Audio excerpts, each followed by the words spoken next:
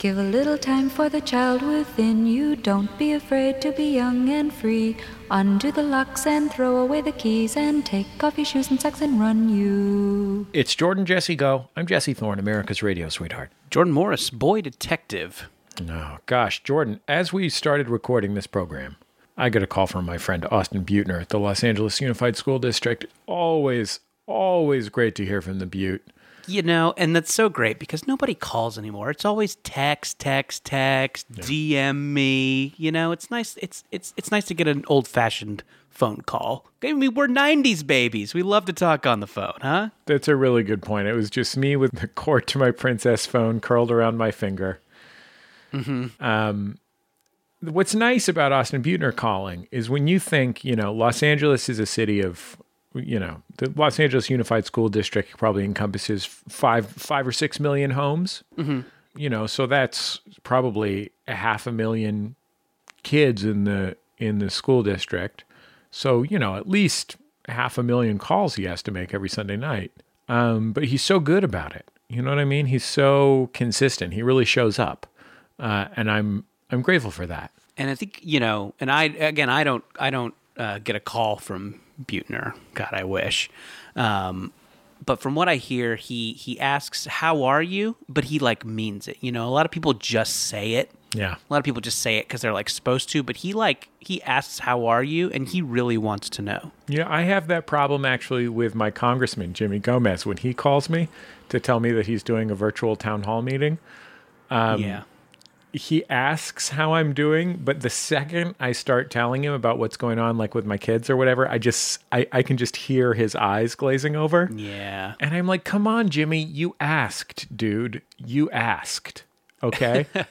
Yeah. A little something called constituent service. He could at least quiet his eye glazing too, you know? Well, that he actually can't. Oh, really? Is that oh my gosh, I'm sorry. Am I making fun of a man's medical condition? Yeah, he has noisy lizardosis. Oh my gosh, I'm so sorry. Which is when you have lizard eyelids, like the kind that go down, but your eyes stay open, but they're noisy. Well, my heart goes out to him and his family during this difficult time. Gosh, I should say, if I mispronounce noisy lizardosis, I haven't finished medical school, so I can't. I apologize to all the doctors out there. Isn't that a Ninja Turtle villain, noisy lizardosis? One of the later movies, like the Michael Bay ones. Should we introduce our guest or keep spinning gold? I mean, it feels like... Hey, let's bring in the guest, make this a 3-man spin. Let's all spin gold together. 3-man spin. 3-man spin. Well, I don't know. Is he a spinner or is he a Rumpelstiltskin? We'll find out. Yeah. A Rumpelstiltskin is somebody who demands someone else spin gold. You know what I mean? I do. Okay. Here we go. Our guest on the program, probably best known as a lifestyle influencer. Second, probably best known as a photographer. Third, I would say dad movie proponent. Fourth, I think he has a column in the New York Times. Jamelle Bouie is our guest. Hi, Jamelle. Hello. Your lifestyle influencing really knows no bounds. I'm always impressed that you have time at the end of your, Constitutional Congress learning sessions, which is what I presume you do with most of your time. Yeah, pretty much, yeah. To also learn recipes and do film photography. Well, you know, I mean, a lot of that stuff has been going on for a long time, and part of my approach to life is like if I have other responsibilities or whatever, I do have to give up something, and I've decided I'm not going to give up taking pictures or cooking, and so you know I give up things like doing my laundry every week,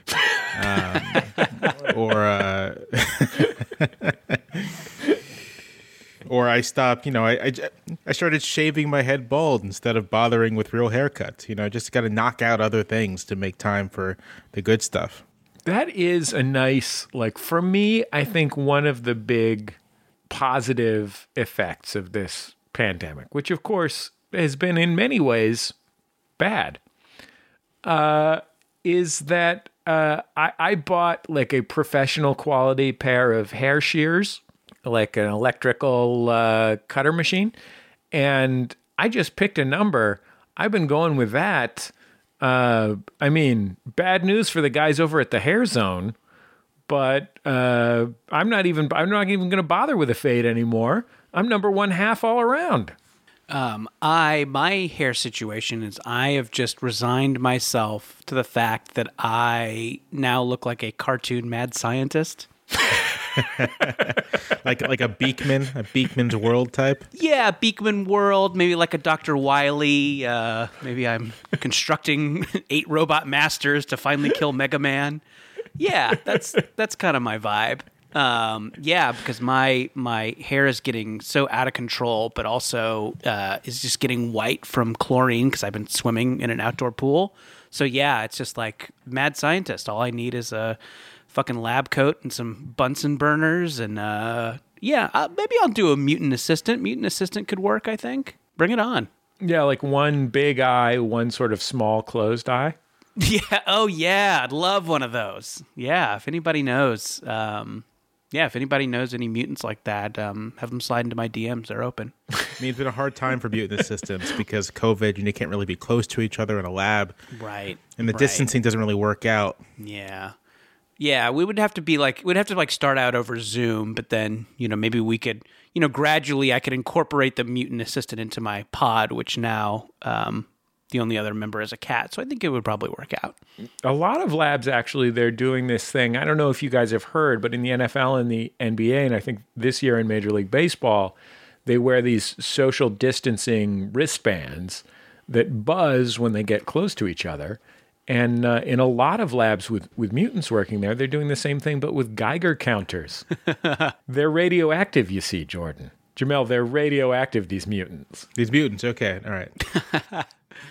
But yeah, I'm leaning in. I'm just like, I'm preparing myself for every Zoom I have. We'll just up top have 10 minutes of hair jokes about me, and then we can get down to business. I'm like slotting it into the Zoom. I'm like, okay, 15 in, we'll get down to actually talking about the thing after 10 minutes of jokes about how I look like a Beekman type. Did either of you guys in high school or college do that thing where like you have a chemistry class and you like pour beakers into each other and it explodes? No, I don't think there's any real life precedent for that. I don't think anyone's ever done that. I took a chemistry class and we did have beakers and I believe we poured things in, but I do not recall any explosions. It's been a while, but I think the explosions would stand out. Yeah. I did have a chemistry teacher who joked about black people not being able to swim. So the racism, but not the explosions. Oh, well, that's a kind of explosion. What's going on with chemistry teachers? I was about to say that the chemistry teacher at my high school, Mr. Kelly, shout out to Mr. Kelly, just brought a gun to school and showed it off in class. It's going to shoot an electron to death? Yeah, I mean, like, I know that a lot of our listeners hear me talk and they think, oh, this is a good old boy from down Tennessee way. This was Arts High School in San Francisco that this man thought it was appropriate to bring his gun into class. What kind of gun? Handgun. Huh. Sizable handgun. I think he was a veteran. Did he, rub it when kids were talking? Did he, was he, drawing your eye to the gun? Like, hey, settle down or I'll shoot you. I what I picture. I was not in the class. For some reason, I never took chemistry in high school. I don't know how I did that. Literally, sincerely, I don't know how I graduated from high school without taking it, but I did somehow. But I remember I had friends who were in the class where he was bringing out the gun, and what I always imagined was him doing that thing.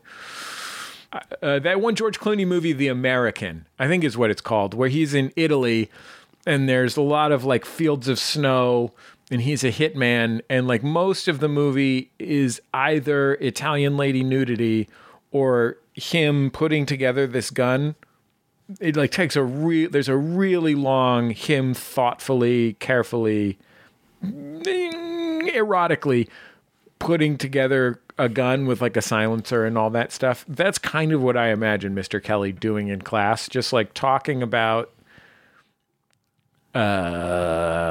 boron and That's Good chemistry like, poll. that's a material, yeah. yeah, and then like buffing, buffing with like one of those soft cloths that you see people use on a gun. Mm-hmm. I imagine him using that a lot and kind of leaning back in like an old-timey wooden desk chair. Sounds like you guys had pretty sinister chemistry teachers. The only thing I remember about my chemistry teacher is he got a big laugh once by saying, "Wherever you go, there you are." I mean, that's a good gag. Yeah, it's a solid gag. I don't really remember anything else about the class. My chemistry teacher said something very similar. He said, "It's not where you're from, it's where you're at." Yeah. Now that I think about it, I said chemistry teacher. I meant rapper in 1987. Sorry. Got confused there for a second. Jamelle, what are your other... So I know that you're a passionate cook because I've seen your social medias about cooking. And of course, you do have a lifestyle newsletter. I've seen your photography. I'm going to say it's really neck and neck with Jamelle Bouie and Steve Agee when it comes to gifted, mostly amateur photographers who have been guests on Jordan Jesse Go. Two real talented photographers there. And I, of course, know from reading your columns in the New York Times that you've read all of those like accounts of the conversations between James Madison and whatever at a bar on the 3rd of July, 1776 or whatever. My U.S. history not strong. It's actually it wasn't James Madison. It was boron. Okay, thank you, Jordan. I went to arts high school. It's chiaroscuro or nothing for me. So Jamelle, what other passionate interests have passed through your life that like you have that level of commitment to? I mean, in general, I love American history stuff. So, my column is often touching on constitutional history, but sort of my whole bookshelf is Civil War and Reconstruction history and but pre-Civil War, post-war of 1812 kind of period of American history that no one knows about but nerds, but I'm really interested in. 19th century American history, basically. So that's something I'm very passionate about. I watch a lot of movies, which is a thing that I'm not sure. I think more people know these days because I have taken to making my Twitter feed kind of mostly talking about movies, but I don't really watch a lot of TV. And so every night we're usually putting a movie on.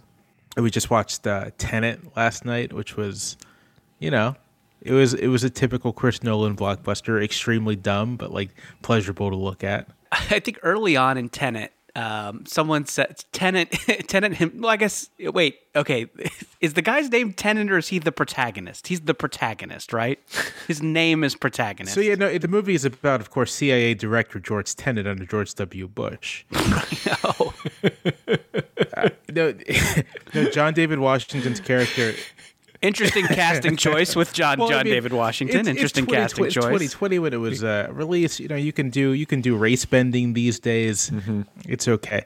Sure. No, John David Washington. He's just called the protagonist. And then the antagonist is boron. Is that correct?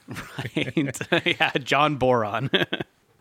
Yeah, the whole time I was watching it, I'm like, that's Tenet. No one can convince me otherwise. This man is Tenet.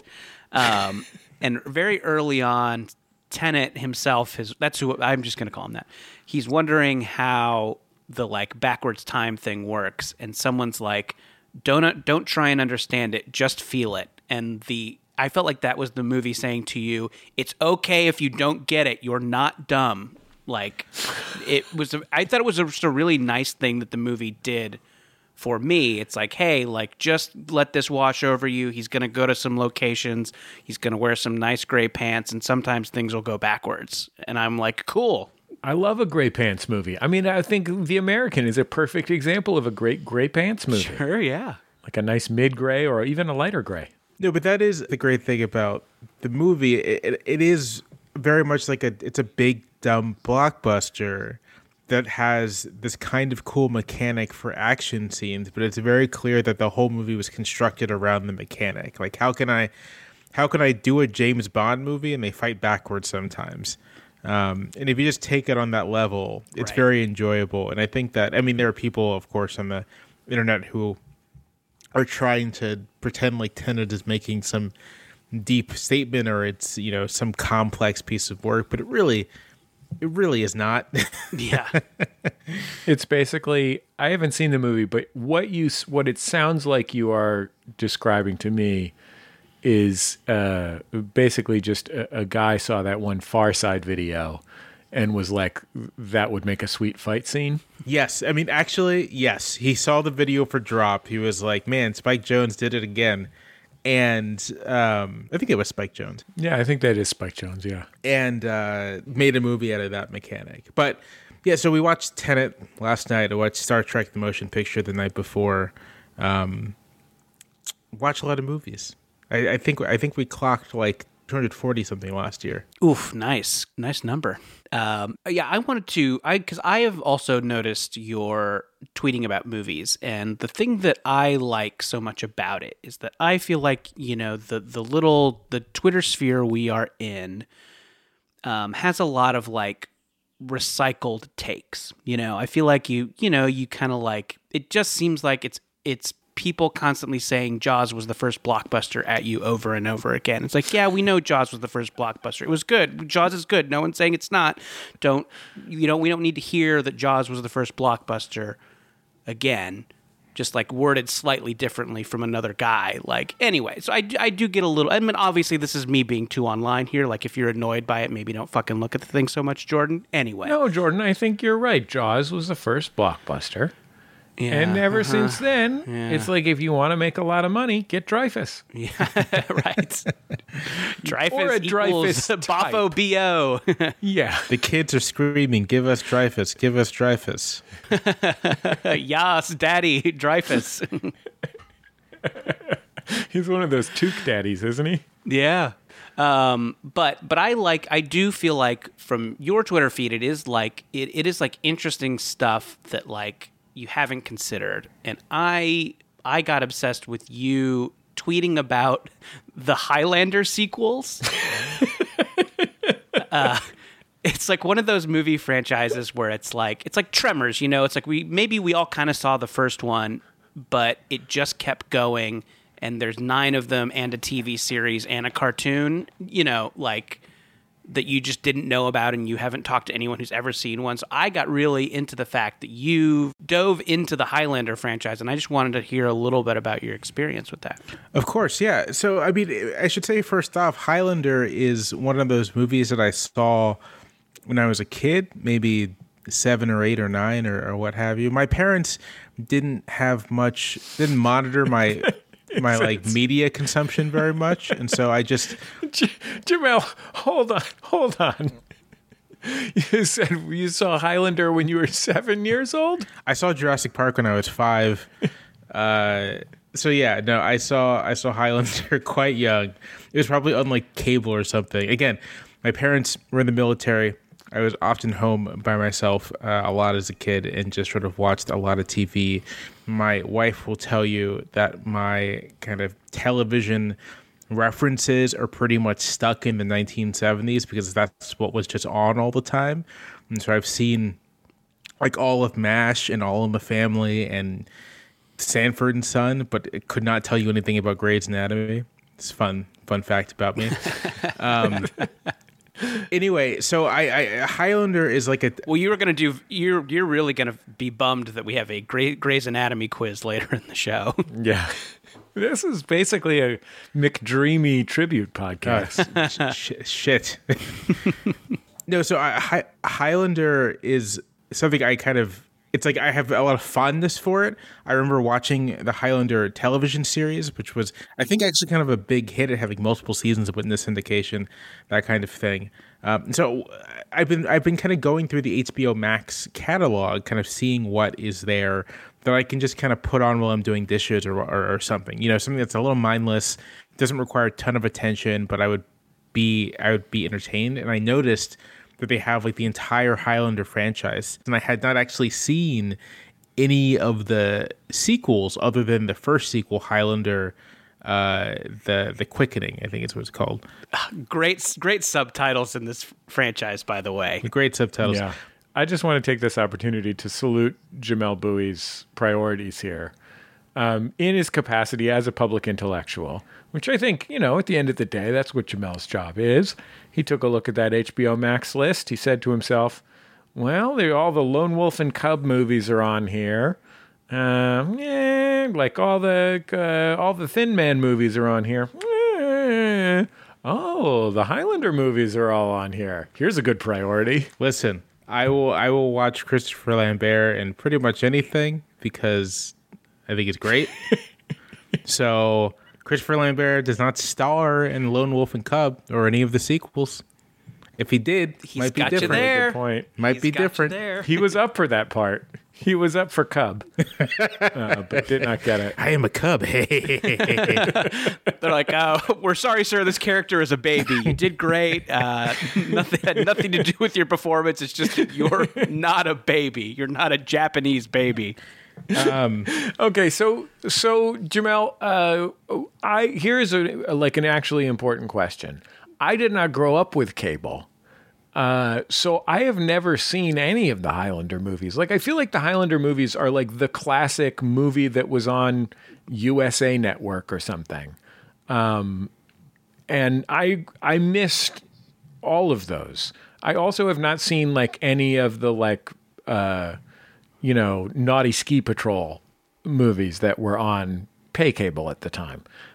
But what happens in Highlander? Because really all I know is that there can be only one. Right. I mean, that's like 90% of it, honestly. Yeah, you got it. Yeah, I mean, yeah, you pretty much. In the first, so the whole conceit, right, is that Christopher Lambert plays this middle-aged Belgian man plays a Scottish Highlander, who the whole series very fast and loose with ethnicity. By the way, I watched The Final Dimension. I have some questions. Go on. Who discovers, which is I think The Final Dimension is pretty great. Who discovers after dying in battle or something that he's actually immortal and he can't die, and he is, I think he's cast out. He eventually comes across a Spaniard named Ramirez, played by Sean Connery. So the actual Scottish person in the movie is playing a Spaniard. Wild. And the first movie kind of flips back between the past, where the Highlander is learning about being immortal and learning about the game, which is all the immortals in the world hunt each other because there can, of course, only be one. And then in the present, where there is a other immortal played by Clancy Brown, who is one of his antagonists way back in the past, who is stalking him and trying to kill him. And the whole movie is sort of like high fantasy nonsense, but it's a lot of fun and it's pretty well constructed and it made a ton of money, and I have a deep fondness for it. The sequels, other than the first sequel, which is like a weird sci-fi movie that they kind of retrofitted Highlander stuff onto it, the other sequels deal with Christopher Lambert's character. The fourth sequel deals with the protagonist from the television series, which is like a cousin of Christopher Lambert's character, and it's all sort of like their further adventures involving immortals and magic and stuff like that. It's all very silly. Is Christopher Lambert otherwise a movie star? Like, is he in other things? He was in the first Mortal Kombat movie in 1995 as a Raiden, as a Chinese man. Yes, he's a chameleon. Yeah. So he can play anything, like Tony Shalhoub. Right. As long as the person has a Belgian accent, it works. I think Lambert's He actually plays Tintin in the Tintin movie. One of Lambert's great strengths is just doing a fucking bang-up job with like an exposition dump voiceover at the beginning of something. Like, if you need someone to say like, in a time before time, like he will nail that harder than anybody in the game. Does your movie begin with a scroll about a prophecy? call Christopher Lambert. Yeah. Lambert will explain your prophecy. Do Highlanders fight with swords? Exclusively, yes. So to be clear, there is the Highlander who fights with the sword, and there are other immortals who may fight with swords. Some don't. It kind of depends.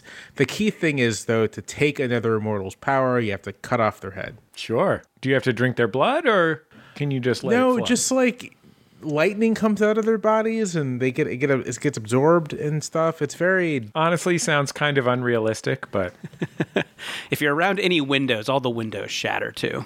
That's something important. Because I knew you were coming on, I was curious and kind of decided to watch one of the Highlander sequels, and I picked Highlander: The Final Dimension, which is a great subtitle and also just has fucking nothing to do with the movie. There's no dimensional travel. There's not, like, other dimensions don't end creating it's just two words that sound cool. And Jamelle, maybe I'm wrong. I don't know if you know what the final dimension refers to, but I found it to be nonsense after the movie was over. I'm like, what's that dimension they were talking about? So originally, it was the film was titled Highlander 3: The Sorcerer, which actually makes more sense because the chief villain is a sorcerer. I don't really know what Final Dimension refers to at all in the movie, but worth watching, I think, for a lot of scene chewing by Mario Van Peebles, who plays the villain. Oof, so good. And something I wasn't anticipating while watching it, sort of a hard R sex scene, like right in the middle. Yeah, I also noticed that hard R sex scene with like, this is a very crass way of putting it. I don't know how else to say it, but there's Bush. oh wow. There's Bush. And I was wondering, I'm like, do all of these movies have one of these? It was like the 90s. Sometimes you just stick in, a sex scene because it was a rated R movie. But I didn't remember the first Highlander having the hard R sex scene. No, it didn't. But this one, I was I was doing dishes, like cleaning a plate, and looked up, and it's like I can see Christopher Lambert's bare ass. It's like, whoa, what is And it is very 90s in that, like, most of the sex is in the background and in the foreground is a flickering candle. Right, yes, yeah. And then there's, like, just fucking electric guitar shredding. Like, that's the flavor of sex scene that this is. So when is it the first Highlander? That's like in like the that's like 1988 type situation, right? I believe so. Maybe even earlier, maybe 86 even. How far in, like, at what point did Highlander 86 wrap up? Like, how long was this thing going? I mean, that's the crazy thing. For a franchise that is kind of extremely silly, and after the first movie wasn't really a big box office draw, the last Highlander movie was maybe in 2007. It's pretty late. Holy shit. Yeah, Highlander the Source, 2007. And I just pulled up the Highlander Wikipedia page just to kind of give you a sense of the depth of this franchise. There appears to be like a dozen Highlander novels. Wow. There's Highlander comic books. There's 6 Highlander films. There's Highlander the series, which ran from 1992 to 1998. Like the guy who plays the lead, Adrian Paul, this dude will never have to work again because of Highlander the series.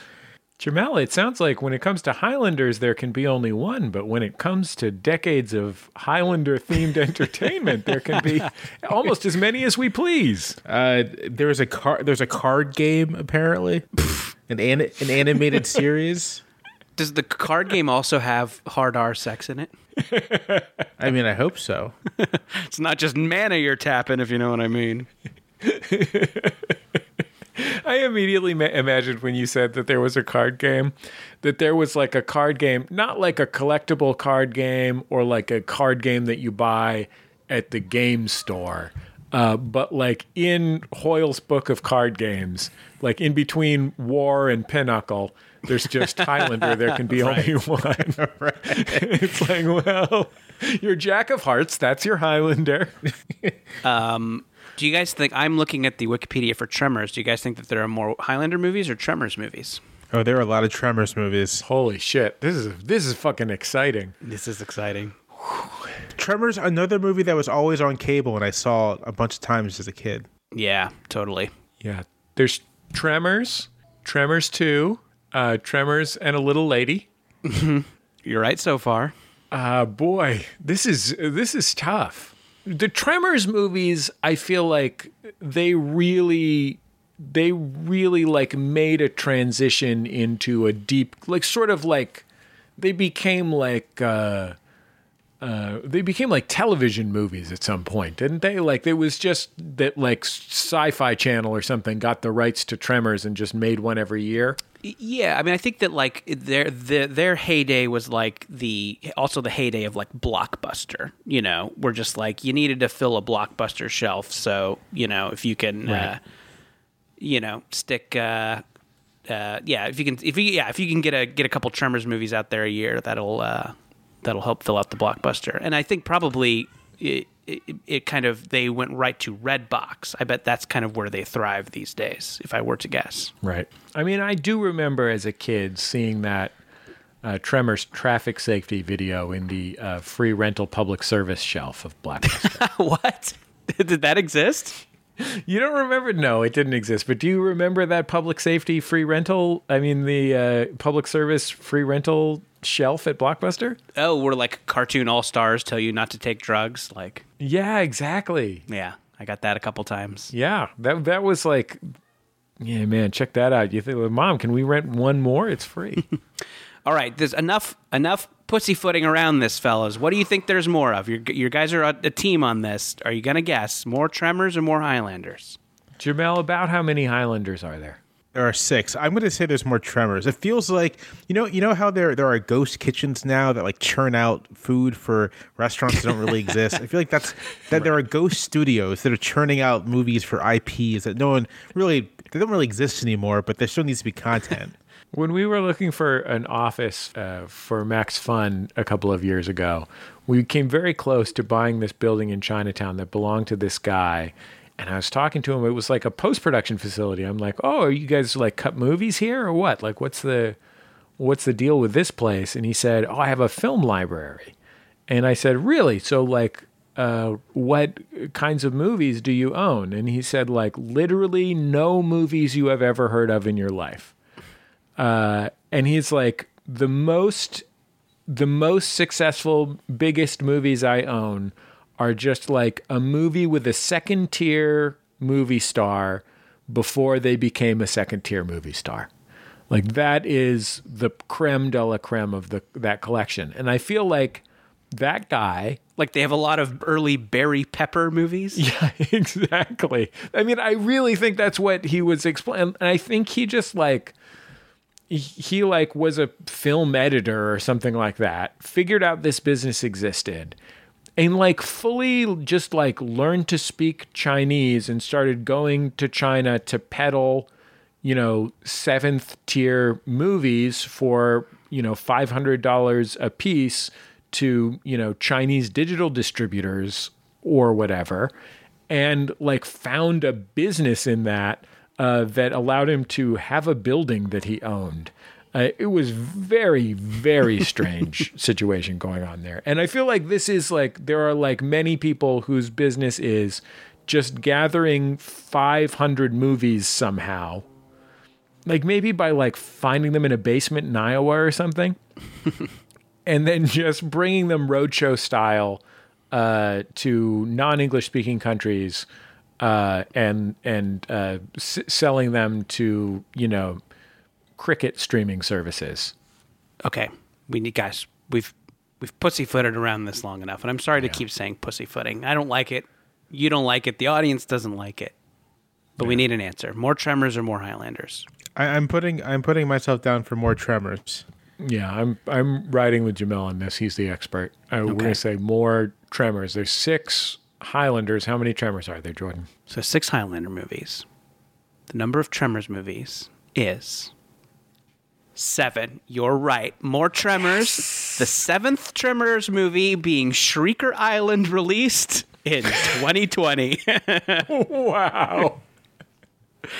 Okay, I have a counter challenge for you, Jordan. Oh, I love a challenge. We now know that there are 7 Tremors movies. Mm-hmm. Are there more Tremors movies or Land Before Time movies? Oh, there's got to be more Land Before Time. It's got to be more. Yeah, because I think that like, yeah, the things you can like sequelize, low budget horror, yes, but like cheap kids movie, yeah, I'm gonna go Land Before Time. Let's see. The most recent came out in 2016. It's called Land Before Time: Journey of the Brave. Stars Reba McEntire and Damon Wayans Jr. It has a big badge on the cover that says "All New Movie." Wait, Reba McEntire was in the first Tremors. Wow, guys, this podcast is better than the one where Obama talks to Springsteen. This also has Barry Bostwick. Oh, cool. So it's a real murderer's row here. Seems like all the rest are just voice actors besides Damon Wayans, Reba McEntire, and Barry Bostwick. For a second, I thought that former Blue Jays outfielder George Bell was in the list, but it's actually George Ball, who's an entirely different person. What's the total number? Universal Animation Studios, Universal Pictures Home Entertainment, of course, the source of this. I believe you can watch this film on Netflix. Got 3 stars out of 5 from Common Sense Media. Land Before Time, 14. Wow. Journey of the Brave. Twice as many. Twice as many. Holy cow, these little guys, these little dinos going on so many adventures, you'd think they get tired. Yeah, look out for Sharptooth. God, there's some really... My children have watched a lot of these movies. There are some songs in these movies that are so bad, you think, like... I find myself thinking that, like, they economized by just having the screenwriter write the song. You know what I mean? Like, they didn't hire a music person. They just had the screenwriter, like, sing it into a micro cassette recorder and pass it to Reba. Jamelle, what kind of media are your kids? You have just one kid, right? Am I getting your kid number correct? Yeah, I just have one kid. Yeah. What kind of media is the kid into? So we don't really watch a lot of stuff. When we do, it is Sesame Street related media. The Elmo Show, old Sesame Streets. There's like a series of shorts where Cookie Monster and his friend Gonger own a food truck and they make food for people who put in orders. And my kid is obsessed with that. But otherwise, we don't really watch a lot. It's either that stuff or if I want to play like Zelda, then he'll watch me play Zelda, which he enjoys. I'll tell you this, guys. I'm looking at the Land Before Time Wikipedia here. Mm-hmm. Anything good on there? Every Land Before Time movie has a long list of, just voice actors, gifted voice actors, I'm sure, but like people who have made their career voicing cartoons and so forth. And then it will just have 1 or 2 celebrities down at the bottom of the list. So it'll just be like, this person is best known for their work on Rugrats. This person is blah, blah, blah, blah, blah, on down the line. And then it'll just be like, oh, and also Cameron Manheim. You got to get a little star power. You got to keep kids juiced for the 12th and 13th movie. Kids will go see anything with Chris Christopherson. Right. One of these just has all voice actors and then Charles Durning. I mean, kids love The Sting, so... Right, yeah, as a petulant ankylosaurus. I don't know. Taking a guess at what maybe he's playing. Bernadette Peters is in one. Kiefer Sutherland is in one. Before we move on to another segment, can I just share a couple of stray observations about Highlander: The Final Dimension, and just get Jamelle's take on it? Yeah, please, thank you. Okay, so I wanted to ask: is Mario Van Peebles supposed to be Japanese? Christopher Lambert ends up in feudal Japan, and Yep. he is obviously not playing Japanese. So maybe Mario Van Peebles' character just kind of wandered there. Right. But I actually do think he's supposed to be like a Japanese warlord. His name is Kane, which has to be the most overused bad guy name of all time. Bad guy in RoboCop 2, I believe. So yeah, I was unclear. It seemed sometimes he was trying to do a voice and sometimes not, but always having a blast, whether he was doing a voice or not. There's a great, so the first time you see him, he has on this like samurai armor, and the armor has nipples, and the nipples are pierced. It has nipples with nipple rings.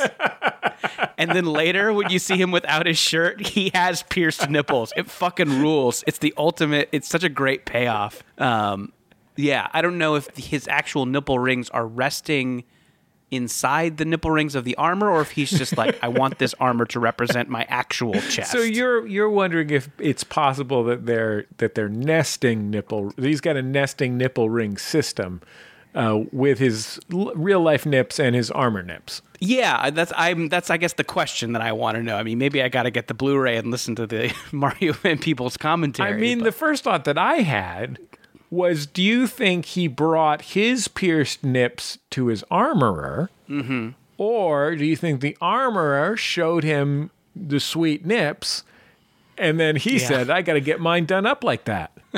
I don't know. I mean, I'm wondering what's the cause and what's the effect. I was fascinated by the nipples. I have to admit. This is probably going to be the plot of the next Tenet movie. Right. Yes. And there's a fight between Lambert and Van Peebles in a museum, but in the museum there's just a random trampoline in the middle of the room that they use to get to higher ground. And it does not explain why the museum has a trampoline in the middle of the room. It's fucking great. It's like in Gymkata when he's in the village of the crazies. Yes. Gymkata is the movie that combines gymnastic skills and karate kills. Anyway, he's in the village of the crazies, and he gets cornered by all these, the crazies. They lend the village its name. And there's a pommel horse there.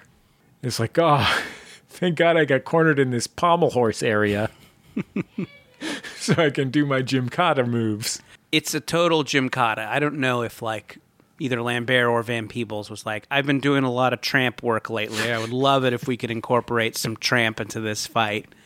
But it's there. They don't explain it. And it's, I don't know. It's magical. It's really magical. Van Peebles was at the time living in Pomona, and it was the first one of those kind of like anonymous warehouse buildings that's been transformed into trampoline paradise on the inside. Oh, yeah. So he had just got super into trampolining. I've never been to one of those trampoline paradises. I would like to go. They look like paradise. I feel like my butt would get sore. Yeah. But, I mean, on the other hand, isn't that good for your butt? Yeah, that's true. That's true. Yeah. So I'm trying to build butt strength. Jamelle, if you were to point people at one Highlander or one Highlander sequel, where would you point them? Honestly, it would be Highlander: The Final Dimension, because it's the first direct sequel to the first film. It has everything you want. Some great Christopher Lambert, acting such that it is. Mario Van Peebles is actually pretty great, and it actually does have a pretty great final fight at the end. So that's the one. I mean, ideally, you would just watch the first movie, and if you value your time, just not bother with any of the others. First one, soundtrack by Queen. Anyway. Yes, yeah. If you must watch the Highlander sequels, Highlander 3: The Final Dimension is probably the best of them. Jamelle, does your wife watch these movies with you? So if it's something like a Highlander sequel, absolutely not. That's sort of not even on the table. I wouldn't even suggest it. I respect her too much. But if it's like a real movie, then yeah, usually we will watch them together. We kind of alternate who's picking. Has she made any particularly excellent or particularly unusual selections lately?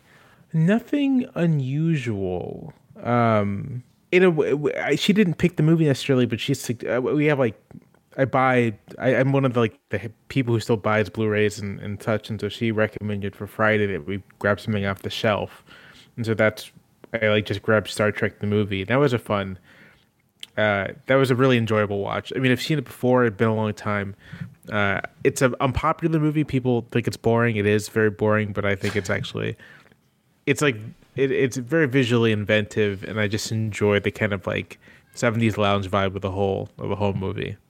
I like that movie too, and I like that it's boring, and I think that boring sci-fi movie is one of my top genres of movie. I mean, like, anytime someone is complaining about like Blade Runner being boring, I'm like, yeah, that's what's so great. It's almost nothing is happening the entire time. That's what the future is like, I guess. Yeah, I do think you do hear the like occasional griping about Star Trek being boring, and I'm like, that's the product. It's like being mad at a Highlander movie for including a lot of lightning that doesn't make sense. Yeah, when they made Star Trek into a thing where somebody drives a Mustang while listening to the Beastie Boys, I was like, I don't think I like this. I like it when there's just long scenes of people staring at a big space screen. It should be diplomacy in conference rooms. You know? That's the action. Yeah. Jamelle, you are, I think of you above all. I mean, certainly you're a sophisticated cineast. I think you're the kind of guy who can, from memory, find a bunch of visual allusions to silent film in Batman Returns or whatever. But I think you're also one of the world's great appreciators of dad cinema. I already mentioned one of my dad cinema favorites. I've mentioned many times on this program that while I've only seen it once, I would be glad to watch the George Clooney movie, The American, as many times as is necessary, because a slow, pretty nudity-heavy assassin movie with a major movie star in it, mostly George Clooney, is basically what I want to watch for dad times. And I also love Master and Commander and Das Boot, but those are real basic dad movie takes, I feel like. Do you have any advanced dad movies that you would like to advocate for? I mean, all my takes are similarly basic. I will watch those Tom Clancy, Jack Ryan movies any day of the week. Hunt for Red October, Patriot Games, Clear and Present Danger. I love those movies.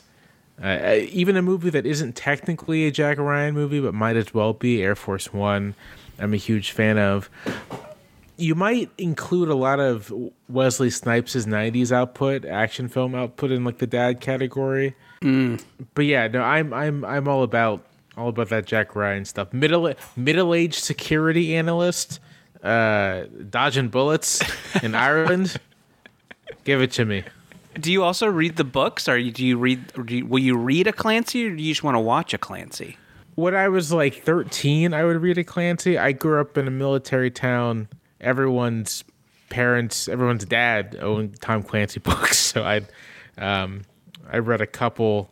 But these days, I would probably just do the watch, not so much pick up a novel. These days, I don't think I could get past like the politics of them. I have read some Tom Clancy novels, both as a 13-year-old, and I think I've read like Hunt for Red October, as a 24-year-old when I ran out of books at my in-laws' mountain cabin or something like that. I think I've read more than one as an adult, and they're pretty enjoyable.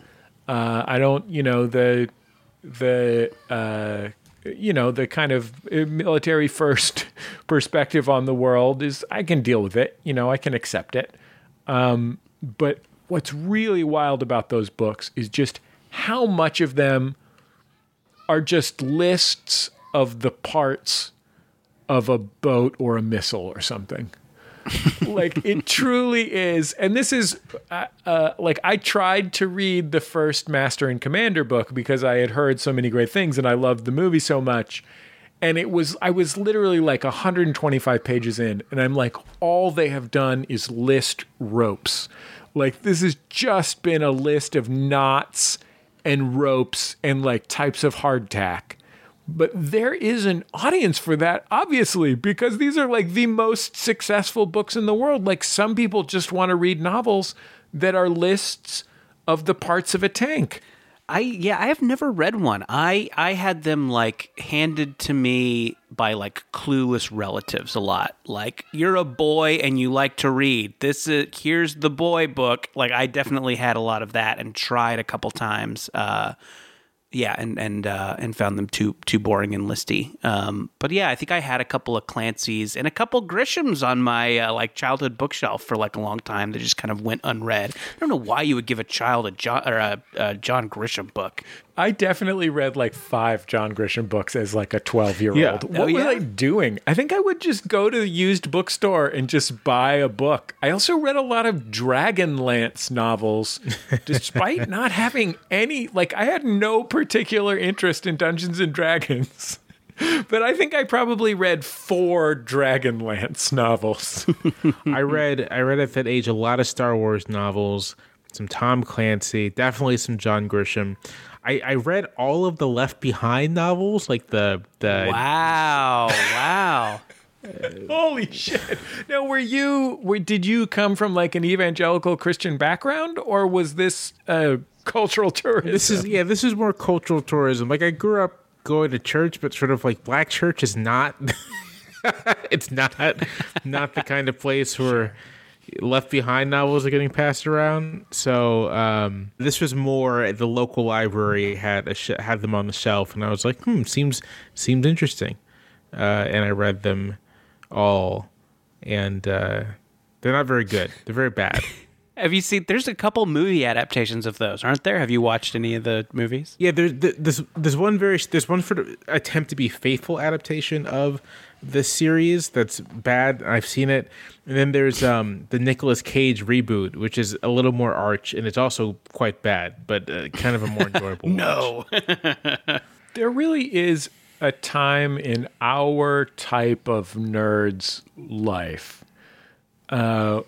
which is, I think, could probably describe as a library nerd. Like I can't speak for you, Jamelle, but I can say with some confidence that like Jordan and I were never headed for a life, computer programming or something. But both, spent a childhood spent in the school library where you will just read any book that's on the shelf. Like, the number of this has also been on the show before, but like, I've read, I think, every Misty of Chincoteague book, which is a series of horse novels for 4th grade girls. For horse girls. And Jesse, it's okay. You can say you were a horse girl growing up. That's fine. I mean, that's yeah. No, we're not here to make fun of you for that. We think it's cool. But like, I was a boy in the inner city. And it's not like I was like dreaming on living in the country. I didn't even aspire to being a burro in the Grand Canyon. They just were there. Yeah, I think when you like have a kid who will just sit and read a book, you'll just start handing them books, and I think that's like why we had so much like it's because of like, oh, this kid will just sit and read a book. Here's a Grisham. It's long. I think that's enjoy the Pelican Brief, 10-year-old. No, I think that's right. And when I was 13, maybe, they opened up so there's a school library, but they also opened up a branch of the public library, like a 15-minute bike ride from my house. And so my parents would just let me go on the weekends to the public library, and did not, like with books, with TV, if I tried to watch something like Wild, maybe they would, say you can't watch that. But there's never any kind of like, you can't read that book. And so I would come home from the public library with a book I read when I was 14, titled, maybe a little later than that, maybe I was 15 or 16, a book titled Cocaine, the Unauthorized Biography.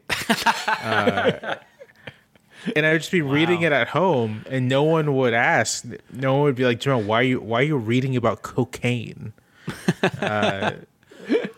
You're just at the library, 6 years old. You're like, excuse me, where do you keep Tropic of Capricorn? We're not going to give it to you unless you pronounce it right. Henry Mello?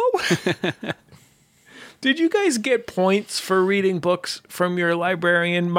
Our library had a point system where if you earned enough points, you could get tickets to the Giants game.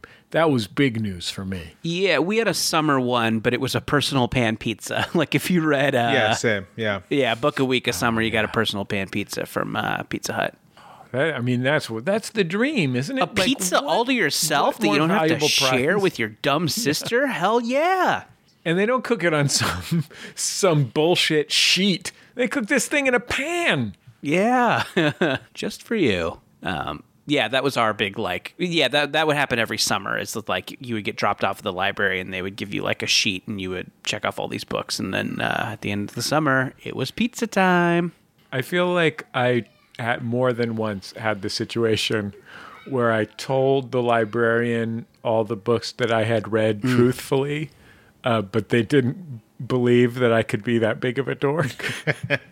They're like, you're exaggerating a little bit. And I'm like, no, I just sit in my house reading books all day. I'm curious what you as kids took away from John Grisham novels. I remember certainly being handed them and just being like, this is not it. This is for a very boring grown-up. What did you as kids like about them? I fucking loved them. I loved Crichton. Yeah, well, sure. That's less. And those are exciting. Absolutely. I loved The Firm. I mean, I specifically remember loving The Firm. Have you watched that movie recently? Because if you haven't, it is a treat. Oh, I don't think I've watched it at all. I didn't want to ruin my experience reading the classic novel. Right. It's like, for some reason, 2.5 hours long. Don't understand why. But it has Tom Cruise at his sort of like young, weirdly intense Tom Cruisiness. Has Wilford Brimley given a great performance? Oh, as Tom Cruise's love interest. As Tom Cruise's love interest. No, there is a scene where Wilford Brimley is confronting Tom Cruise with illicit photographs of an affair, and says, I think the quote is, all kinds of stuff here, oral and whatnot. Whatnot? What's whatnot, I wonder? if he's okay with saying oral, what is the thing that he... Wow. Well, let's take a break. We'll be back in just a second on Jordan Jesse Go. La la la la la la la la la la.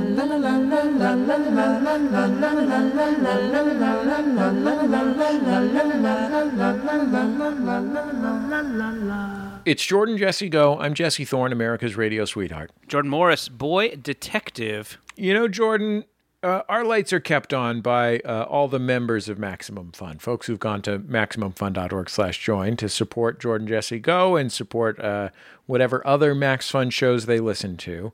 This week, we also have some support from our friends at Magic Spoon. And Jordan, can I tell you what I saw this morning? What'd you see? I sat down at my breakfast table. There's my beautiful wife, Teresa. You know this woman. You've met her before. She's the best. Yeah, she's the best. She was sitting down to a big fat bowl of motherfucking Magic Spoon. Oh, yeah? Yeah, that's right. She had that chocolate flavor. She was getting some cool choco milk out of it. You know how you put those chocolates in there and you get that choco milk? Hey, Jesse, I had a handful of the fruity before we started recording. It is an excellent snacking cereal. Absolutely. If that sweet tooth starts bugging you, and you don't want to reach for cookies or donuts or something like that, get yourself a handful of Magic Spoon. It's tasty and it gets rid of those sugar cravings. But here's the thing: 0 grams of sugar in this thing. Yeah, they make it with something called a monk fruit. Yeah, couldn't tell you what that is, but it tastes pretty darn good, and 0 grams of sugar is genuinely impressive. What's cool about the Magic Spoon to me is that they have made something that has those snacky qualities. It has those breakfast cereal qualities, but it is actually completely grain-free. So obviously gluten-free, but grain-free entirely, which is why, it's basically a little circle of protein, which is pretty amazing considering how it tastes, how tasty it is, you know? Yeah, 13 to 14 grams of protein, 4 net carbs, and only 140 calories in each serving. Keto-friendly, gluten-free, grain-free, soy-free, low-carb, and GMO-free. Great flavors. We mentioned chocolate. We mentioned fruity.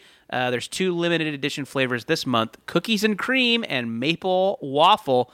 You can build your own box with cocoa, fruity, frosted, peanut butter, and cinnamon. Ooh, the peanut butter's good. I got a box of that peanut butter, and it was gone pretty quick. Yeah, PB's my fave, too. Go to magicspoon.com/JJGo to grab the new limited edition cookies and cream maple waffle or a custom bundle of cereal to try it today. And Magic Spoon's so confident in their product, it's backed with a 100% happiness guarantee. So if you don't like it for any reason, they will refund your money, no questions asked. And be sure to use our promo code JJGO at checkout to save $5 off your order. magicspoon.com/JJGO and use the code JJGO to save $5. Thank you, Magic Spoon, for sponsoring this episode. Hey, Jesse, we're also sponsored this week by Libby. That's my childhood friend's mom, Libby. Well, there you go. It's the reading app that has a name of certain childhood friends' moms. Yeah. I mean, she does a lot of reading, so it's apropos. Yeah, it's a free reading app created by Overdrive that lets you borrow ebooks and audiobooks from your library on your phone, tablets, Kindle, or computers. All you need is a valid library card. Hey, Libby, this is Jordan Jesse Go. Our listeners have library cards. Yes, that's all they have. Our listeners don't have driver's licenses. Our listeners don't have literally any form of identification other than their library cards. When they went in to get their library cards and they were asked for identification, they couldn't provide it, so they simply had to swear a blood oath. There's a little caveat here. I don't think this applies to anyone in our audience, but even if you don't have a library card, you can read samples of any book you see. It works just like a physical library. You simply borrow available books you want to read, and then they return themselves automatically after your loan expires. Can you imagine a book that returns itself automatically? We're in the future. We live in the future with Libby. Oh my God, Libby is so beautiful. Yeah. Oh, Libby, you're so beautiful. Thanks for dropping my friend Evan off at preschool. Okay, again, I think that's probably your friend's mom and not the app, but yeah, we're playing GoBots over here, Jordan. Shut your yap. Download Libby in the Apple App Store or Google Play Store to start borrowing and sampling ebooks and audiobooks today. Jordan, there's also a message up here on the Jumbotron. The Jumbotron, of course, where our listeners can share their messages with our listeners. This one, I'm excited about this one, Jordan. I'm gonna leave this to you, but I'm just gonna suffice it to say I'm pumped here. Okay, I'm gonna read the Jumbotron that I have not read until now.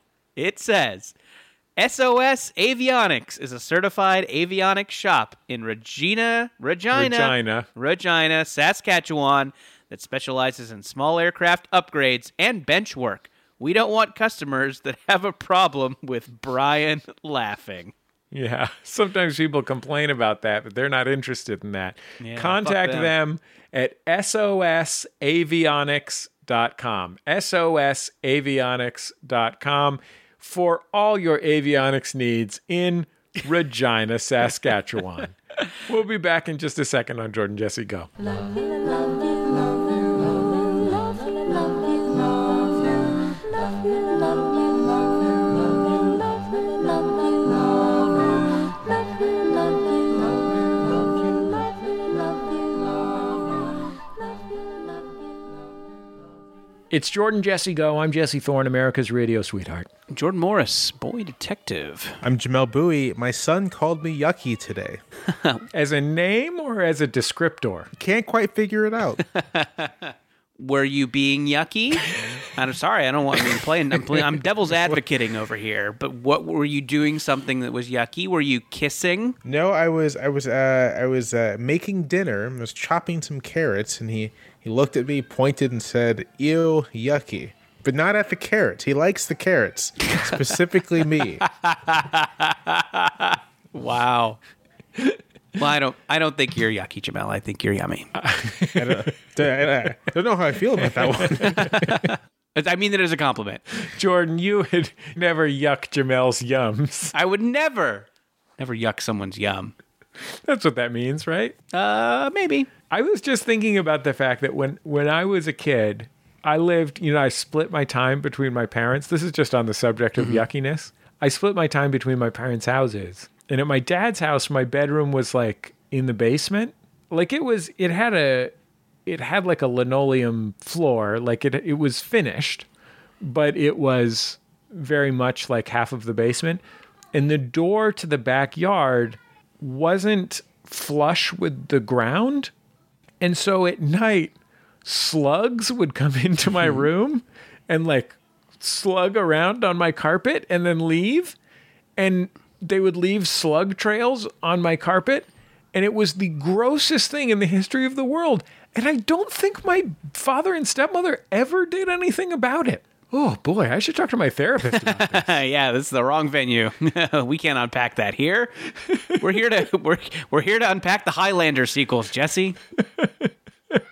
Hey, did you see that in Columbus, Ohio, where Wario has that sandwich shop, Luigi has a pawn shop? Yeah, and there's also Boy, we've had a Jamelle for your benefit. We have been kind of inadvertently buzz marketing a Columbus, Ohio area sandwich shop called Wario's Beef and Pork, because I am weirdly getting Instagram ads for it despite never having been to Columbus, Ohio. Their specialty is Wario sauce, which is Wario's.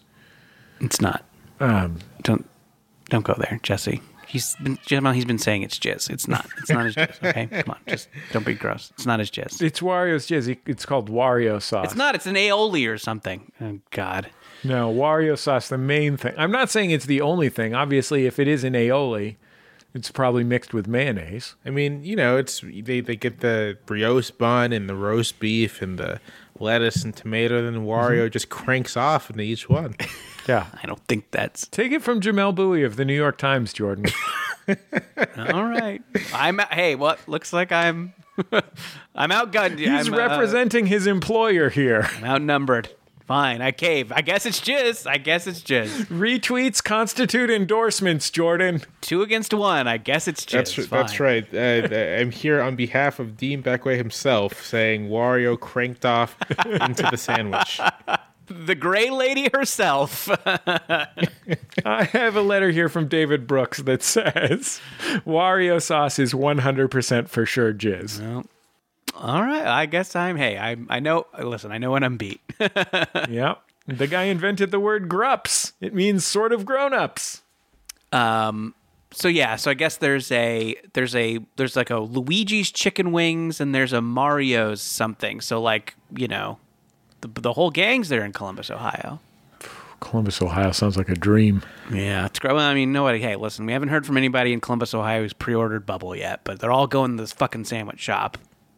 Yeah. Anyway, I know where your priorities are, Columbus, Ohio. Yeah, when I'm in Columbus, Ohio next, I'm going straight to King Koopa's pho. Right. Yoshi's aluminum siding. Jamelle, on the program, we've been doing this show for almost 75 years. And in that time, we've come up with one idea for a segment. So we decided to just, instead of coming up with ideas for segments, which we're obviously incapable of doing, we figured we would just say, you, the audience member, you come up with the segment and just call it in. And as I understand it, we've got one of those calls right now. So let's take a listen. Hi, Jordan. Hi, Jesse. Hi, Go. This is Gordon Bedford calling from Boston, Massachusetts. I'm calling in regarding the long-running segment, songs that I sing to my cat. This first one's called Snuggle Cuddle Time with Daddy. Snuggle Cuddle Time with Daddy. Cuddle Time with Daddy. It's the greatest time in the world. the greatest song in the world. And then actually, Bruce Springsteen is such a big fan that he covered it in one of his live concerts, and it goes like this. Snuggle cuddle time with daddy, rubble couple time with daddy, it's the greatest time in the world, it's the greatest time in the world. Okay, thank you, bye-bye. It's a lonely time, guys. God, the whole time I was listening to that, I'm like, God, is this what I sound like? Is this is this the dark mirror that I'm seeing myself in? Oh, fuck. Well, this explains a lot. You sound more like the singer from the Cranberries. Right. I support this. I mean, I do a thing. I do a thing with my dog Coco. I think I mentioned on the show that I've had to make one of my dogs an upstairs dog and one of my dogs a downstairs dog because the younger of my two dogs, who's only elderly, not like fast approaching death, the younger of my two dogs has just gotten too sassy with the older of my dogs, so I just had to keep them apart. And so in the morning, I will wake up and Coco, my oldest dog, will be in her bed or on top of my bed. And I will pick her up to carry her upstairs to bring her out front to go to the bathroom. And I will usually pick her up upside down so her feet are in the air. And then I do this thing where I lift her up like to the level of my chin. So she's upside down and she's up at like chin level. And I walk through the living room where my kids and my wife are, and I just say, "Hey guys, tall dog." Sounds good. Yeah, it's really good, tall dog. What have you and Bug been up to, Jordan? Well, I'll put on Van Halen's "Dance the Night Away," and I'll do this dance, and I'll point at her while I'm doing it, and I imagine she just kind of stares, and I imagine what's going through her head is like, "Wow, cool." Yeah. Wow, look at him go. Yeah. When something momentous happens to you, like your owner does a sweet dance, give us a call for our segment Momentous Occasions, 206-984-4FUN, or send us a voice memo at jjgo@maximumfun.org. Here's an example of a momentous occasion that was experienced by a listener. That is this listener who's about to start talking now. Hey, this is Julie calling from Columbus, Ohio, and I have a Warriors connection. I went in after you guys mentioned it last week because I had to know and experience the wonder for myself. And one of my former students works there and is friends with the owner. So, huzzah! And they do know about this, but I don't think they've actually listened yet. So, ... They probably shouldn't, right? Yeah. I'm just getting madder and madder. We have no bubble pre-orders from Columbus, Ohio, but everybody's swarming this fucking sandwich shop. What does a sandwich cost? It's gotta be in the $20 range. What is your upcoming graphic novel bubble come with? Does it come with any sauce at all? You know what? It doesn't, actually. So, you know what? I guess I get it. I would think that at the bare minimum, it would come with some of Mike Mitchell's sauce. Right. Being the bare minimum basis for one of the characters. No, I don't think we can get that guy to crank off on all these books. Although, I don't know. Maybe if sales are poor, he can manage to throw a load in each one. Maybe that could be a Patreon thing for their Patreon. You know, we could get them to a certain level, and Michael crank off on your bubble. You have to send it with an SASE. Listen, I'm glad we're throwing some of our shine, our world-renowned shine, onto Wario's beef and pork. But come on, guys, where's your priorities? Where's your priorities? There's got to be some independent bookstores in Columbus, Ohio. Yeah, there's got to be. I'd love to have these people send me some of their beeves. Their beeves? Yeah. Is that how you say beef? No, that's the plural of beef. Oh, okay. I understand. I would just like to eat some of these beeves. Columbus, Ohio. Send us the beeves. Send us the beeves. Let's take another call. Hi, Jordan, Jesse, and oh boy, let's go Elliot Kalin. This is Ramona from New Hampshire. and I just had a momentous occasion. I just went out for the first time as a woman, and one of the people I was with genuinely thought I was a cis girl.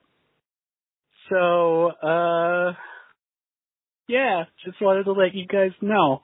Okay. Love the show. Thank you. Bye. Sweet. That rules. Yeah. I mean, that's great. I will be a little bit cranky if I find out that you did go to Wario's Beef and Pork. She went to her local independent bookstore to pre-order your book, Jordan. Okay, well, that's good. That's good. That's better. By the way, I think helping us. Me specifically. I think that Elliot Kalin was a very good guess. Not technically correct, but I think there's an argument to be made that Jamelle is the Elliot Kalin of New York Times columnists.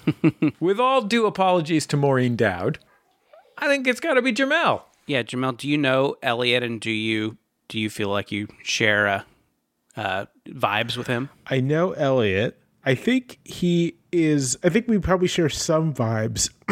He's probably a little quicker than I am, but I think we share a similar concern with detail, especially when it comes to multimedia properties and obscure comic shit. I think you both probably know a lot of things about presidents. We both know a lot of things about presidents, and I think Elliot could probably tell better jokes about presidents, but I feel like I could probably come up with a couple myself. I feel like on multiple occasions I have been at like a pool with Elliot, and he's just been telling me about one of his favorite presidents. It's great. Jamelle, I guess I didn't know that obscure comics was a lane that you drove in. What are your obscure comics? I mean, not so much obscure comics, just sort of obscure things within comics. Like, I've read, I wouldn't say every issue of the Fantastic Four, but I've read a lot of Fantastic Four, who are my favorite superhero group, which I feel like is not common. Very few people choose the Fantastic Four, but I think they're great. There are a bunch of fun scenes in John Byrne's run on it in the early 80s. Lots of Doom-centric storylines that often involve him sort of like, abusing underlings that I find very funny. It's good. Yeah. Nobody abuses an underling like Doom. No. Would you say that the Fantastic Four have had the worst luck movie-wise, or will you stick up for some of those Fantastic Four movies? Absolutely. I mean, yeah, as far as proper Fantastic Four movies, so I guess there's the weird one in the 90s, and then there's the two Fox ones, and then the most recent one with Miles Teller and the Josh Trank Fantastic Four. Yeah, no, they've gotten short shrift, and they're not all those movies are bad. My theory of this, it's twofold. The first is that I think part of the problem, and I call this the John Carter of Mars problem, which is that when you have a property like the Fantastic Four, which is kind of the first of its kind, so much of its innovations and tropes have been absorbed into other things that that became popular later, and are larger in the public mind, that when you try to go back to that original thing, it just seems sort of trite and tired because it's already been done before. So there's that. The second thing is that for whatever reason, everyone who's tried to make one of these movies has been afraid of really leaning into kind of the hokiness of the concept and the characters. And I've always thought that if someone said to me, Jamelle, you got to write a Fantastic Four movie, mine would just be a straight up period piece. Just put them back in the 60s, make it be the 60s. That would be, I don't know. That would be my approach to it. And then it would be a little bit of origin stuff, and then just 40 minutes of Doom abusing underlings. That's what the people want. Of course, yes. Doom screaming at one of his Doom bots for fucking it up. I feel like this could be a lucrative pornography lane for us. Okay, explain. I don't know that I'm with you, but I want to be. I'm talking about Doom. Doom abusing his underlings pornography. Oh, like Doom shaming. Because I feel like pornography used to just be like two naked people having sex, but now it has to be like, everything on a pornography website is all like, oh, this brother and sister wear berets, and you know what I mean? I don't know. I don't think so, but it's all very rococo. There's just a lot of different shit going on, right? And I feel like regular BDSM, regular power play or whatever is pretty trite. But if one of them was a Fantastic Four villain with extraordinary powers, right, that could really spice things up. Yeah. And if so, so it's like a Doom underling scenario, or a Doom bot. Yeah, it's like there's that kind of like verite gay pornography where the conceit is that the porn star is having sex with somebody from the military. Mm-hmm. It's like that. It's just like a little twist that gives it some extra juice, a little spice. Yeah. I mean, another idea I have for this is that I think could add a lot of flavor is Wario sauce. Right. But Jordan, I know you're uncomfortable with that. No, I'm just gonna have to come. I mean, listen, I've been outnumbered. Apparently, it's in the paper of record that Wario sauce is jizz. So, guess I'm just gonna have to go with it. And I think that like, with pornography, I think like. Scenery is important. I like a scenic piece of pornography, and where's more scenic than beautiful Latveria, the fictional country that Doctor Doom is the emperor of? God, yeah, the countryside there is just spectacular. Yeah. We just have the rolling hills. Mm-hmm. Well, apparently Latveria is supposed to be a paradise. The only thing is that you must worship Doom as your god. Small price to pay. Doom. Got to worship somebody. I mean, might as well be Doom. Yeah, I mean, to this point, I've just been focused on Martin Mull. I just think is great in everything. He just seems like he's a comedian's comedian. Yeah. But I could switch over to Doctor Doom if it meant to live in a paradise. Mm-hmm. Yeah, Jamelle, if you were to do your Fantastic Four movie, would Doom be the villain? I do feel like Fantastic Four has good villains to pick from. Yeah, I don't think so I would go with more of a, if it's like the first movie kind of thing, I would actually go for one of the hokier villains like the Mole Man, or I would even have the villain be Namor the Submariner. Okay. Doom is interesting because he is sort of like the great comic book villain. And it seems like it would make sense on the face of it to have Doom be your villain. But I've always found him much more interesting, not as so much as a direct antagonist, but kind of as like a guy who they don't necessarily trust, but because him and Reed Richards do have like actual personal ties going back to their younger days. There's a storyline where they let Doom basically raise their youngest daughter, the Reed and Sue Richards, in part because it's like, well, Doom is obviously a megalomaniac and a crazy person, but he's true to the logic of himself, and so we know he's not going to do anything wild here. And that kind of relationship to Doom, I think, is interesting. So I'd prefer not to have him as like an antagonist. It's kind of just like a guy, like if you ever watch the sitcom Martin, like bruh man, kind of just shows up sometimes. Classic analog to the Fantastic Four. Yeah. Who in the Fantastic Four is Shanae? Let's at the end of the day, my favorite version of the Fantastic Four is probably Herman's head. Right. I didn't even know that there was the potential for Namor the Submariner to be a bad guy. I thought that was a good guy. His origins, or he was originally a villain. I think in his first appearance in a comic book, he wanted to like wipe the surface world of life.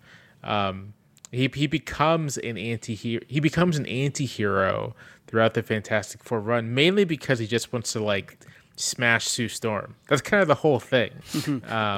And the funny thing about those comics, especially the like Kirby Lee ones, is that like Sue Storm was kind of into it, and so Reed Richards is very exasperated about the fact that Namor wants to sleep with his wife, and his wife is kind of, not opposed to the idea. This is just another example of how rich our pop culture is with sexy fishmen. Like, I think we all, we all kind of had our minds blown a little bit when Shape of Water came out. But like, the real ones know that sexy fishmen have been out there in the zeitgeist. I mean, forever. People have always wanted to, get down with someone that has gills. I feel like that's just something. I don't know. It's in us. It's in our blood. It's in our culture. Kevin Costner. For instance, yes. In Waterworld? Mm-hmm.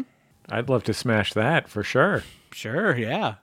The Mariner himself. You know who I think would make a good Fantastic Four villain? And I'm not half the comics expert that you guys are. I'm just throwing out ideas here. What about Howard the Duck? Yeah. He's sort of an anti-hero, Mm-hmm. That would be kind of a cool Marvel thing if, like, kind of a joke character like Howard the Duck got unimaginable power somehow and then became this, Thanos-like antagonist. I don't know, just spinning wheels here, but I think there's something there.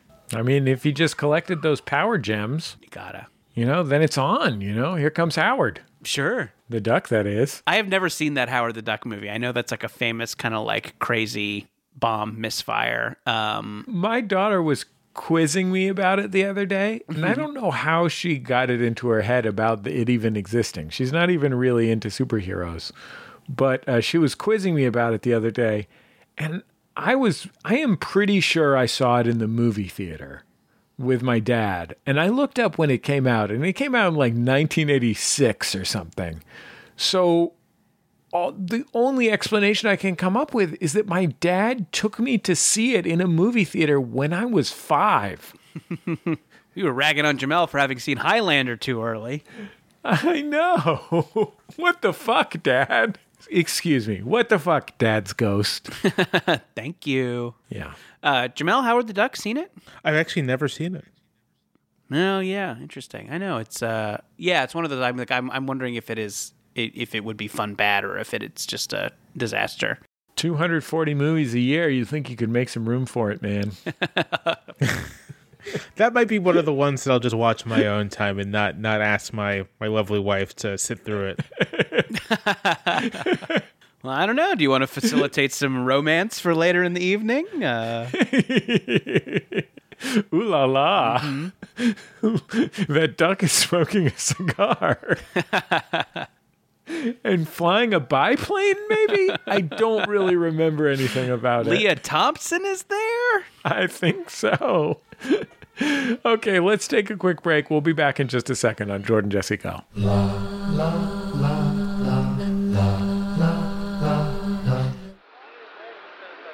Maximum Fun is a network by and for cool, popular people. But did you know it also has an offering designed to appeal to nerds? A show for nerds? On Maximum Fun? The devil, you say?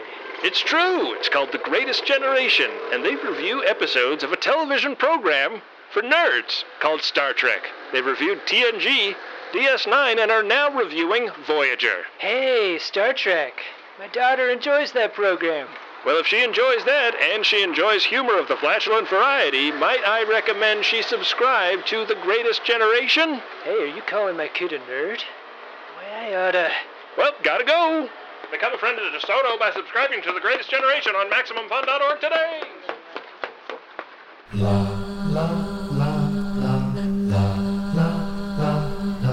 The Beef and Dairy Network is a multi-award-winning comedy podcast here on Maximum Fun, and I would recommend you listen to it. But don't just take it from me. What do the listeners have to say? I would rather stick a corkscrew inside my ear, twist it around, and pull out my ear canal like a cork than listen to your stupid podcast ever again. Please stop contacting me. Hell would freeze over before I recommended this podcast, the Beef and Dairy Network, to anyone. Not in a million years. Actually, scratch that. Make it 1 billion years. No, how long's infinity? That's the Beef and Dairy Network podcast, available at MaximumFun.org and at all good and some bad podcast platforms. Disgusting.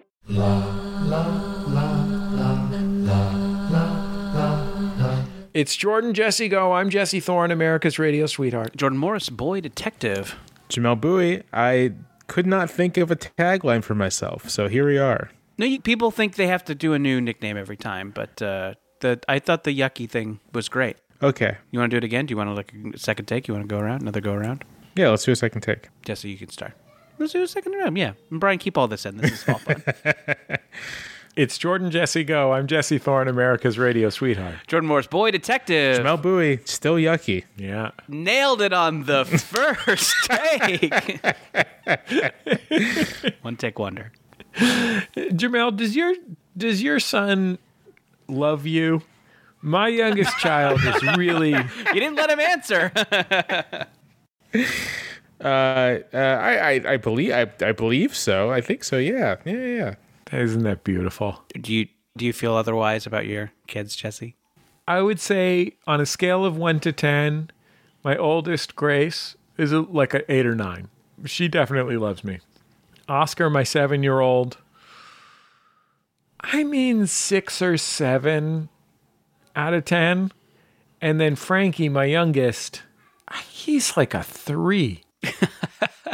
Like, he likes me better than the lady who mans the door at his preschool, but probably not better than his actual preschool teacher. Like, he's got the one teacher. He definitely likes her. And, of course, Esme in his class. He loves Esme. So how does he feel about you as compared to, let's say, carrots? He does like carrots. I mean, that's definitely his top vegetable. I would say neck and neck. It's one of those depends on the day kind of things. Mm-hmm. Like, if I brought him carrots, that would put me ahead. It seems like you got a good strategy going forward to turn that 3 into a 4 or 5. Yeah, it's true. Not to brag, but that's true. I think you got it. I think you got this, buddy. I think you got a 4, you got a 5 in your future. It's going to happen. Every relationship encounters some tough times, but you just forge ahead. You give them some carrots, and you come out stronger on the other side. Jamelle, we've been avoiding the subject of politics, but I think it's the elephant in the room. You're, of course, a columnist for the New York Times. You have a lot of thoughts and opinions about what I call the political scene. How do you feel about these clowns in Congress? Oh, boy. Don't get him started. These jokers. Have you seen these big shoes these guys wear? Oh, these guys are jokers. You got it. Jamelle knows.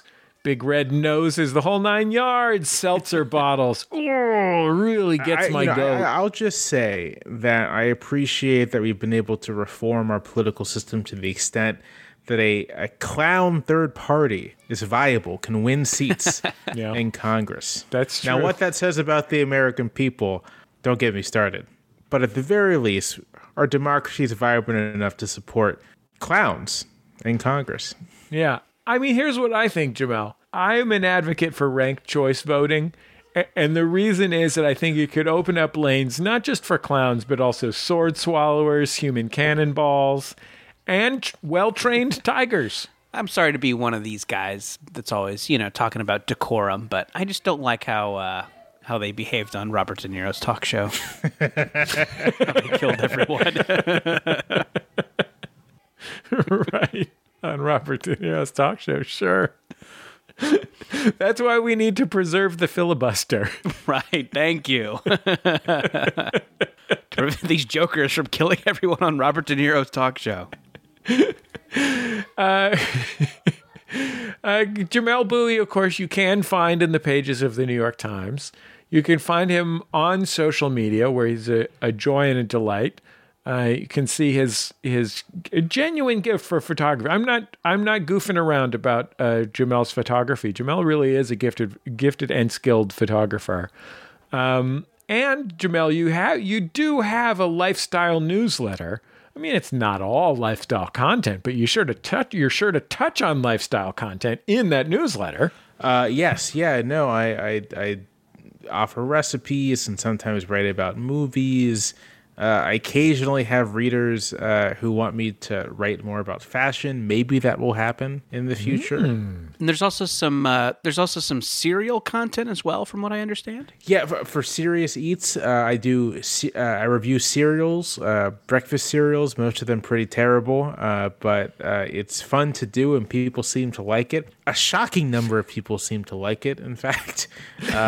So there's that as well. Do you, just real quick before we go, do you have a best and worst cereal currently on shelves? Best cereal is probably, that I've had for this series I've been doing, probably the Funfetti cereal by, I forget the manufacturer, but it's Funfetti flavored cereal. It tastes like birthday cake. It's pretty good. I was shocked about this.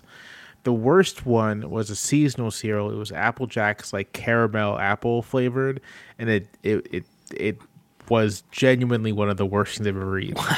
That does sound like a high level of difficulty. Apple Jacks, caramel apple. I'm not surprised that took a nosedive. Hey, guys, before we go, I do have some breaking news. Oh, good. Okay. Love news. During the break, I happened to go on Twitter, and a listener named Brett was kind enough to tag us in some important Twitter news. Oh, good.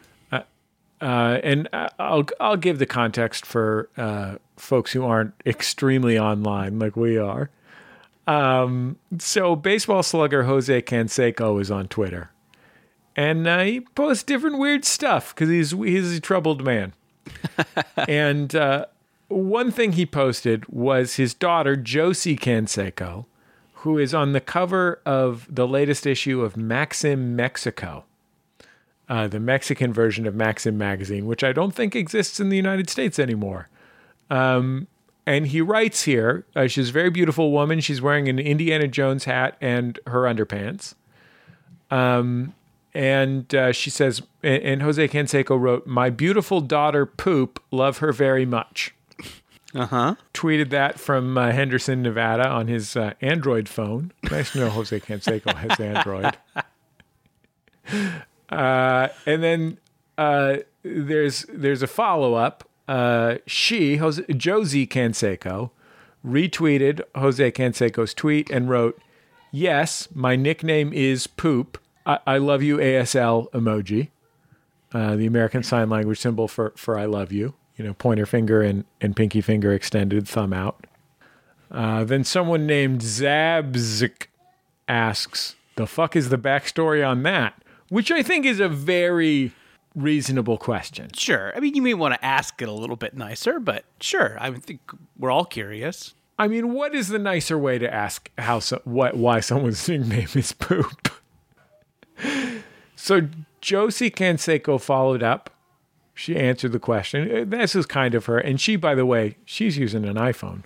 "When I was 8, I pooped my pants in my dad's car because I had 6 root beer floats. True story." I love how Jose Canseco just like seems to have bullied his daughter for her whole life, reminding her of the time she pooped in her pants, something that kids do. I mean, 6 root beer floats is a lot, but I mean, I do like that I don't like it, but very telling that Jose Canseco is like the kid in class who won't let you forget the embarrassing thing that you did. Yeah. But also his "my beautiful daughter Poop, love her very much" with no punctuation is pretty fantastic. Yeah, I want to be clear, all lowercase too.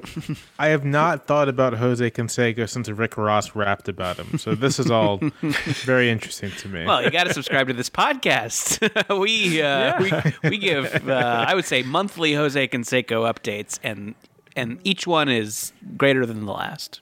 Yeah, this was originally an all Bash Brothers content podcast. We would occasionally do some Walt Weiss or Carney Lansford related material, but mostly McGuire and Canseco. But you know, McGuire's been keeping a low profile, so you know, we got to go with Big Jose. Okay.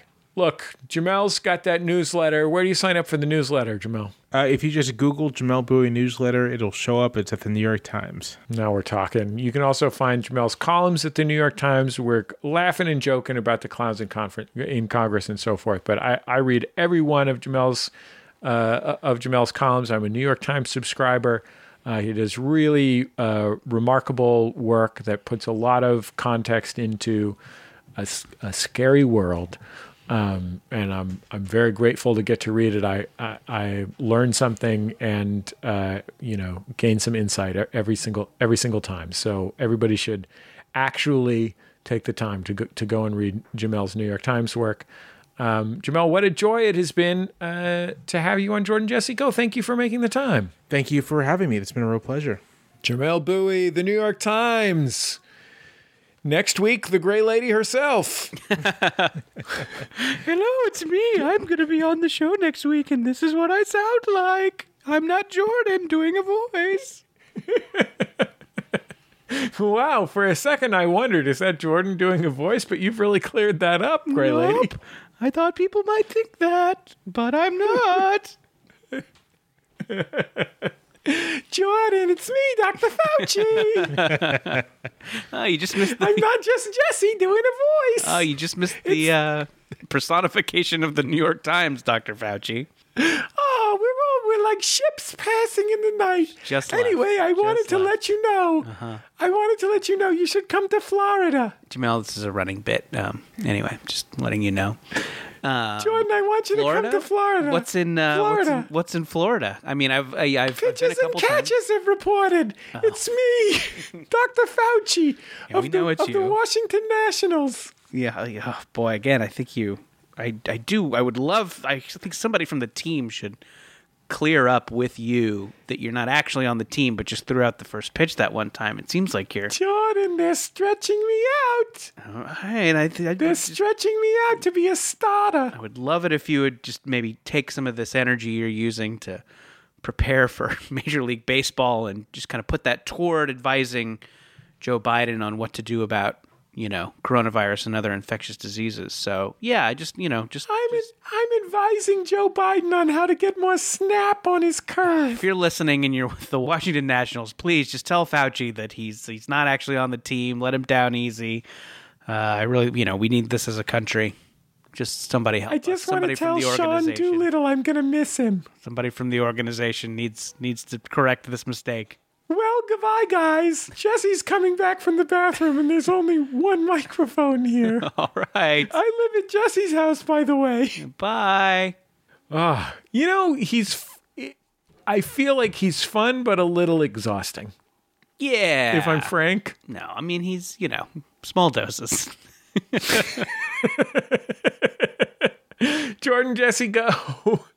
We're on Twitter at Jesse Thorne, at Jordan_Morris, on Reddit, MaximumFun.reddit.com. Like us on Facebook at Facebook.com/Jordan Jesse Go. And you can join the Max Fun Facebook group there on Facebook.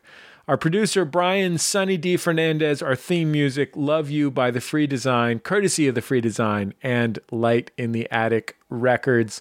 Jamelle, thank you again for coming on Jordan Jesse Go. You're really slumming it over here, and we really appreciate it.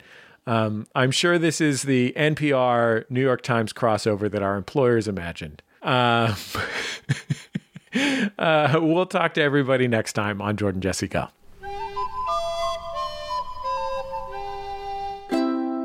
MaximumFun.org. Comedy and culture. Artist owned. Audience supported. Not just screwing, Mitch.